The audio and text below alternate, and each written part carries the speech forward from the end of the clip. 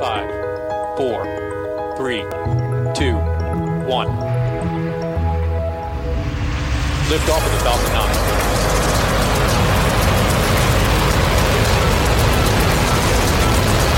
Falcon 9 clear the towers. Hi, I'm Mark Boucher, and this is the Space Q Podcast. Today my guest is Jessica West of Project Plowshares, who will discuss with me the 2019 Space Security Index. The index, in its 16th edition, looks at the global space sector to track trends in the use of outer space from a sustainability perspective. The 2019 index covers the 2018 calendar year and includes the following data from the report. Space activity is flourishing. In 2018, 71 countries own satellites. 72 national space agencies spent a combined $70 billion. 11 new agencies were created or announced. Some of the 2,062 active satellites saved 2,700 lives. The satellite industry earned $277 billion, while startups secured $3 billion in private investment. The new report contains positive developments, but clearly shows more work needs to be done. Listen in. Welcome back, Jessica, to the Space Q podcast. Thank you. So, once again, the Project Plowshares has released the Space Security Index for this year. It covers the calendar year 2018 and is released in, I suppose it was released in October of this year. Can you briefly summarize what's changed between this year's report and last year's report? Sure. I don't think we see drastic changes year to year, but I think what stands out from the latest report is the intensity of trends that are developing. And so to me, you see a flourishing of space activity to an extent not seen before. This year there were 11 new space agencies created or announced. That's a record, I think, in the years that I've been tracking it. And you also see many new first satellites that change the map of the number of countries that are participating in space quite drastically. And then you also see an intensification of some of the challenges that are coming with that increasing use. So 2018 marked the first unauthorized launch of a commercial satellite, which is frustrating from a governance perspective. But it also marked the first demonstration of debris removal technology and the first launch of a satellite for mega constellations in low Earth orbit. And these are all trends that have been developing over the last few years, but what we're starting to see now is the real outputs of them are emerging, and I think the impacts are accelerating. And that unauthorized launch was the Swarm Technologies satellite. Is that correct? Yes, the Space Bee. That's right. And of course, we did do a podcast with the CEO of the company a while back, which was quite interesting. Sarah Sperangelo, I think her name is. And they did get a big fine from the FCC. And then they, in turn, were able to convince them that, they've seen the error of their ways, and they did get licensed to launch more satellites. So do you think that maybe, there was a lesson learned there, and that, the FCC came in and said, hey, you can't do that, and we're not going to see this again? Or are we going to see a repeat of this in the future? I'm not sure if I'm hoping we're not going to see an intentional repeat. I know there's debates about, the size of the fine, and that's not my area of expertise. But I think what it points to is the governance challenge. So beyond intentions, you have commercial operators that are licensed in one country and launching from another country, and maybe things are being produced in yet another country. And I think that's part of the beauty of the space industry, because outer space is global and the space industry is global. But it also means that there are challenges and things that need to be addressed to make sure that space is used in an authorized way and in a sustainable way. So for me, I'm not going to cast blame or speculate on what might happen in the future, but I think it points to a need to have coordinated regulation globally. Okay. So one of the other things that you said in the beginning was talking about the increase in activity, which leads me to think that one thing that we've heard about quite a bit over the last few years is that space is getting congested. And now we're starting to see these LEO satellite mega constellations starting to launch those satellites. The one thing that comes to my mind in reading some of the data is that in a very short span of time, we've gone from about 1,000 satellites in orbit, active satellites in orbit, to now well over 2,000 satellites, active satellites in orbit. And just the other day, we had SpaceX launch their second launch of the Starlink constellation with another 60 satellites on that launch. Talk a little bit about these LEO mega constellations and what does that mean going forward? Sure. The pace of activity in LEO is astounding. And I know there's a lot of exciting applications that are coming forth that I think stand to provide a lot of benefits to the world. But the change in intensity in the use of low Earth orbit really stands out. I know in last year's report, we were excited, or one of the key things that we were reporting is, a projected fourfold increase in the use of space, because we were looking at a possible 4,000 satellites in low Earth orbit compared to, as you said, the roughly 1,500 that were there. We now surpassed the 2,000 level in terms of actual satellites in orbit last year, and in the latest SSI report, that number that we were projecting had jumped to, I think I had counted almost 20,000 that were approved more or less for launch. And even now that number is already out of date, because now I think we're starting to talk about up to 40,000. And so that growth is really mind-boggling, I think, from a sustainability perspective and from a safety perspective. One of the big things that we reported on this year was the successful adoption of long-term sustainability guidelines at the UN Committee on the Peaceful Uses of Outer Space. That's a fantastic initiative to make sure that we can use outer space sustainably today and in the future. But I know that people that work on these issues, and one thing we raise is the concern that existing guidelines to maintain that sustainability really are completely out of step now with the more intense ways that we plan on using space in the very near future. And debris is really one of the issues that stands out there. So we're going into uncharted territory here in terms of the number of objects that we're placing in orbit, and in particular in low Earth orbit. How are we going to manage this traffic?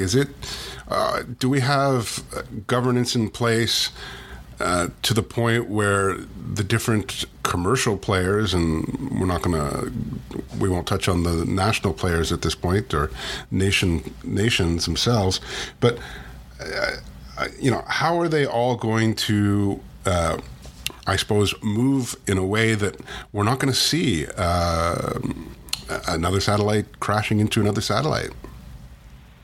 So a commercial operator may have a different question, a different answer, and hopefully a more concrete answer, because what comes to my mind is I'm just not sure. I'm not sure how that's going to work, given the fact that it's not a single large constellation with a single operator that we're talking about. It really is going to require intense coordination and communication across different commercial operators, and then that's not even including, the 71 other countries that are operating satellites in outer space. I think there was great momentum this year. You saw the effort to move forward on space traffic management at a national level within the United States. I think that's an excellent sign of leadership. We have to remember, though, that not all. I think the major commercial operators that have plans to move forward are located and regulated within the United States, but not all of them are. China has a flourishing commercial space sector as well, and there's also plans to move forward with constellations on a smaller scale, but constellations nonetheless, and also a growing intensity in terms terms of the use of space there, and that's only 2 different countries that would each have different national regulations. So I think really the onus is on the global community to work together on this issue. And to make sure that the way regulations happen in one country match up with others. Otherwise, it's quite easy to see how there could be miscommunication and accidents. And I think we saw that earlier this year with, warnings about, having to move satellites already for the Starlink constellation. And I think from an operator's perspective, it gets tricky as well, because moving a satellite out of the way isn't straightforward. You also risk,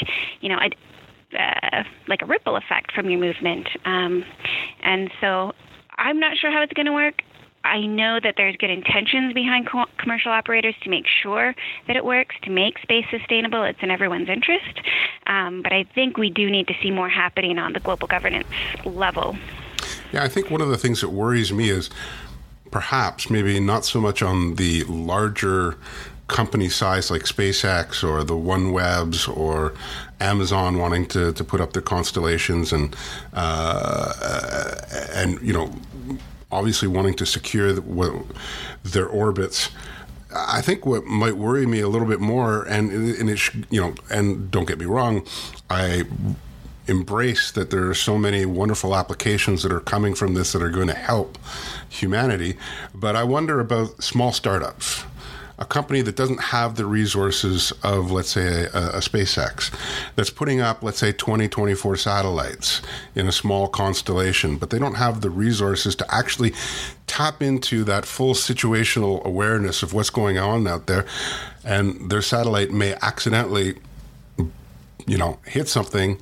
I'm just wondering, are there going to be, at least on the national level, and we see that in the U.S., that space traffic management has been a key driver in the last year or so from a government policy perspective. Are we going to see this proliferate around the world so that these small startups who are doing these things are going to have enough space situational awareness that they'll know, what's in front of them? I would hope so. I know that the task from a national level, from the amount of support that the United States provides for this, is probably becoming rather overwhelming, and that's part of the logic towards moving it towards the Commerce Department. And then I know there's a lot of commercial providers that are filling in gaps as well and providing, direct service to operators. I think if you step back a little bit and look again at the global level, that is a driving concern of the effort to have long-term sustainability goals through the United Nations, both to make sure that from a regulatory perspective, all countries are on the same page with the very basic necessities that are needed to ensure, any level of safety and sustainability in the long term, but also from a capacity building perspective. That's a key goal of that initiative there. I think you're right. Big companies are investing in having good access to space situational awareness and having the tools to make sure that their spacecraft are safe. But I think they also have a bigger onus and to have a leadership role in making sure that they are at the cutting edge of, space debris mitigation policies and processes and maybe even providing some of that capacity building that might be necessary for smaller operators. Now, let's transition over to a little bit of discussion on space debris. Sure. I noticed that in the report, you said that we had the first successful demonstration of debris removal technology. How are we doing in terms of, obviously, with all these LEO constellations, we're trying to make sure that we don't create more debris, but there already is a lot of debris up there that has to be dealt with at some point. So how are we doing in terms of moving forward to getting, and I suppose there's some companies out there that are trying to create debris technology or an on-orbit servicing technology to take care of what's happening now going forward, but there's all that existing debris. How are we doing in terms of cleaning up the neighborhood, as it were, going forward? Going forward, I don't see evidence that we're going to be cleaning up the neighborhood anytime soon. I think it's exciting that companies are investing in commercial capabilities to remove debris.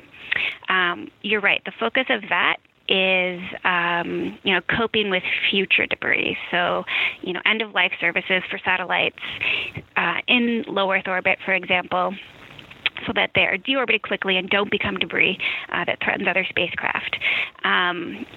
Cleaning up what's already there is a completely different ball game, and it's one that I don't think anyone is prepared to tackle. And there's a lot of reasons for that. Technologically, it's different, it's harder. And generally the focus on mitigation and removal is on really large objects, not the many small pieces that are orbiting and still pose a threat. But the second question is, who does it and who pays for it? So again, when you're going forward, it's easier to say, well, whoever puts their object in orbit is then responsible for making sure that that they're buying these services or making sure that they don't outlive their usefulness in orbit. And then the third challenge really is, regulatory, and that applies to all debris mitigation services. There's no regulatory framework for removing objects from space or removing other objects from space, and part of that is because it's a dual-use technology. And I know a lot of technology in space is dual-use, but when you're seeing these new abilities to really interact with objects in outer space and physically manipulate them, that is an area where we don't have agreement on how to move forward, and it's also an area where there's concerns that the technology could be used maliciously against a different satellite. So I'm not overly hopeful in the near term. I'm excited by the commercial investment that's happening and the technology being developed, and I'm hopeful that particularly the large commercial operators are going to be on board with using these new capabilities. But cleaning up what's there isn't going to happen, and I think that's why it's really important to make sure we don't have collisions in space, because that kind of debris that is created is not going to be cleaned up. So you're not making me feel very encouraged here, which, because I remember going to conferences and seeing this discussed for many years now. We're on the right path at making sure that we don't create new debris, and that if we do create something that needs to be removed, that we have the capability to do that.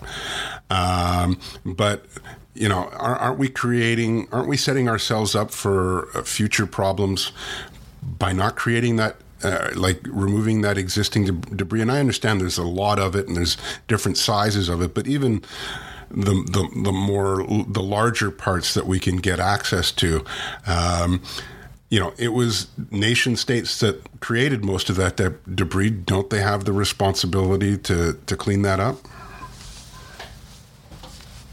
You would think so, and I'm not a legal expert, and there's different legal debates about the responsibility that states have not to contaminate the space environment. A lot of it was created before we had a capability to do anything,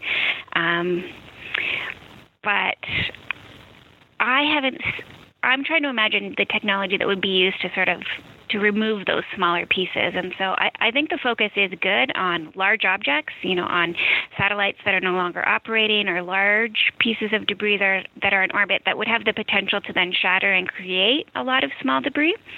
But I'm not sure of the answer for, the many millions of pieces of smaller debris that are out there. And I think it really points to a focus on prevention, and that's why there is a big focus on space traffic management and not having collisions. And if we want to segue into the security side, not intentionally destroying objects in outer space, which has a serious potential to create debris, and we've seen that in the past, and most of that debris is still in orbit. Yeah, was it extremely irresponsible of India to conduct its anti-satellite test and, one, conduct the test, and two, basically say, oh, well, it's not going to create any debris, it'll all be gone, or it's not going to create sustained debris and it'll all be gone within, X period of time, when in fact what we're seeing is that there was a lot of debris and some of it's still up there and it's going to be up there for a while. Yeah, I'll be clear that the Space Security Index report itself doesn't, pass judgment on activities. We wrote briefly about the technology that was used for the Indian anti-satellite test. I've written about this on a personal level elsewhere, and I think debris stood out, and debris was threatening to a lot of organizations. And it was interesting to see that, NASA raised flags, particularly given the fact that, we have humans in orbit that are in proximity of where that debris exists. And you had companies like Planet that also pushed back on this. So I think it was negative for a variety of different reasons. I think there's positives that come out of it. This discussion about, is there any amount of debris that can be responsibly created? If you say that it's less debris than others have created, is that still considered adequate or responsible? And I think we're seeing pushback against that, which is positive. And from, again, I keep going back to governance because that really stands out in the report this year. But at the United Nations, there's now, increasing discussion among states about the need to maybe agree not to conduct anti-satellite tests that create debris. And I think that would be another positive outcome. What I would hate to see happen is for the global community to wait for a really significant catastrophic event to take place on orbit before we start moving forward on these issues. For me, it's a no-brainer that we don't intentionally create debris on orbit. So I would have liked to have seen more countries speak out about that.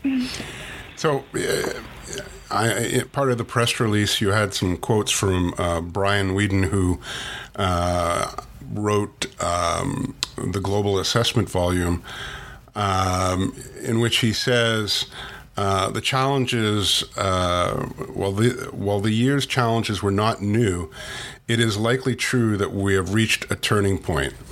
Can you elaborate on that a little bit? Sure. So that goes back to the earlier discussion we were having about the fact that what we're doing in the report is tracking trends. And most trends aren't new. We're not seeing drastic changes in outer space, but we're seeing change of pace, I suppose. And I think what stands out last year was really this gap between a flourishing space activity, which is global. It's military, civil, commercial. It is touching on traditional uses of space through satellites, on new technologies, on resource extraction. There's a lot happening, and the slow pace at which governance is moving. And so it's that turning point. That seems to be the turning point. And when you see things like, an unauthorized satellite launch, when you see new technologies such as debris removal that are advancing, but in the absence of an agreed framework for how we're going to use them going forward, that's this turning point that he's speaking to. And when you see continued roadblocks to trying to agree to restrictions or restraints on the use of force in outer space, at the same time that you see accelerating capabilities for anti-satellite tests or just activities that make some states uncomfortable, that's the gap that seems to be reaching a turning point. So the gap isn't new, but at some point, we're not going to be able to continue doing business as usual when the use of space is not following business as usual. So something's going to have to change, I think. All right. On that note, is there anything else from the report that stands out that our audience should be aware of? There's a lot in there. I would encourage people to, take a detailed look at the contents before delving in, because I think it's an exciting year. Where can they get the report? They can get the report online.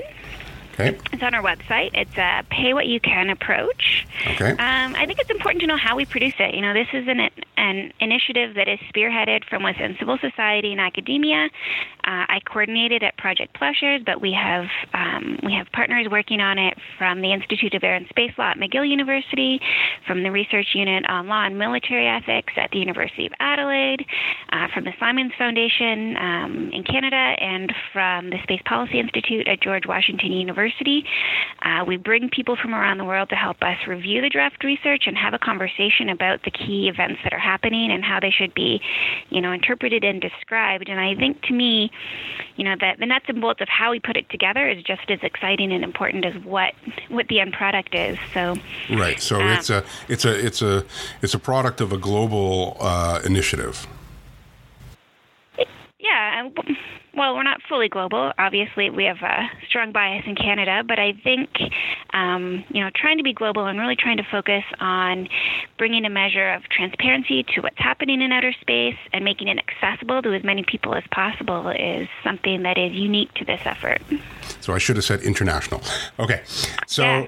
The website is spacesecurityindex.org. It is the 16th edition, available now, and it's a pay-as-you-want approach, I suppose is what you said. So I do encourage people to you can get the executive summary downloaded for free, but if you can't really afford to pay for it, if you're a student but you're still interested in this, you can just, from what I saw, put down no funds and just able to download it. But if you can't afford to do something, please do. Obviously this initiative costs funds for all these people to do their research. And it is a very interesting read and does bring up a lot of points that everybody should be aware of, because the use of outer space, and in particular the area low Earth orbit and close to Earth, is vital, and we need to be responsible with it. So, Jessica, thank you today for giving us some insights on the new index. Yeah, thank you for having me, and I hope people are interested and take a look. Well, that's a wrap on this podcast. If you have comments on this episode, you can email me at podcast@spaceq.ca. I read and answer all your comments in a timely fashion. You can also find SpaceQ on Twitter at Canada in Space, and we post all our articles and podcasts to Facebook. Regardless of which app you use to listen to us, we'd really appreciate it if you could rate our podcast and write a review. Of course, that's only if you like us. Your rating and review will help us in getting the podcast widely listened to. And hey, if you like what we do, please support us on Patreon at patreon.com/spaceq. Lastly, if you haven't listened to the latest episode of our new podcast, Terranauts, what are you waiting for? Host Ian Christie is a natural interviewer who knows how to tease good stories from those who work every day in space but don't go to space. Terranauts is available on Apple Podcast, Google Podcast, Spotify, and your favorite app. Listen to it now. Thank you, and we'll see you next week.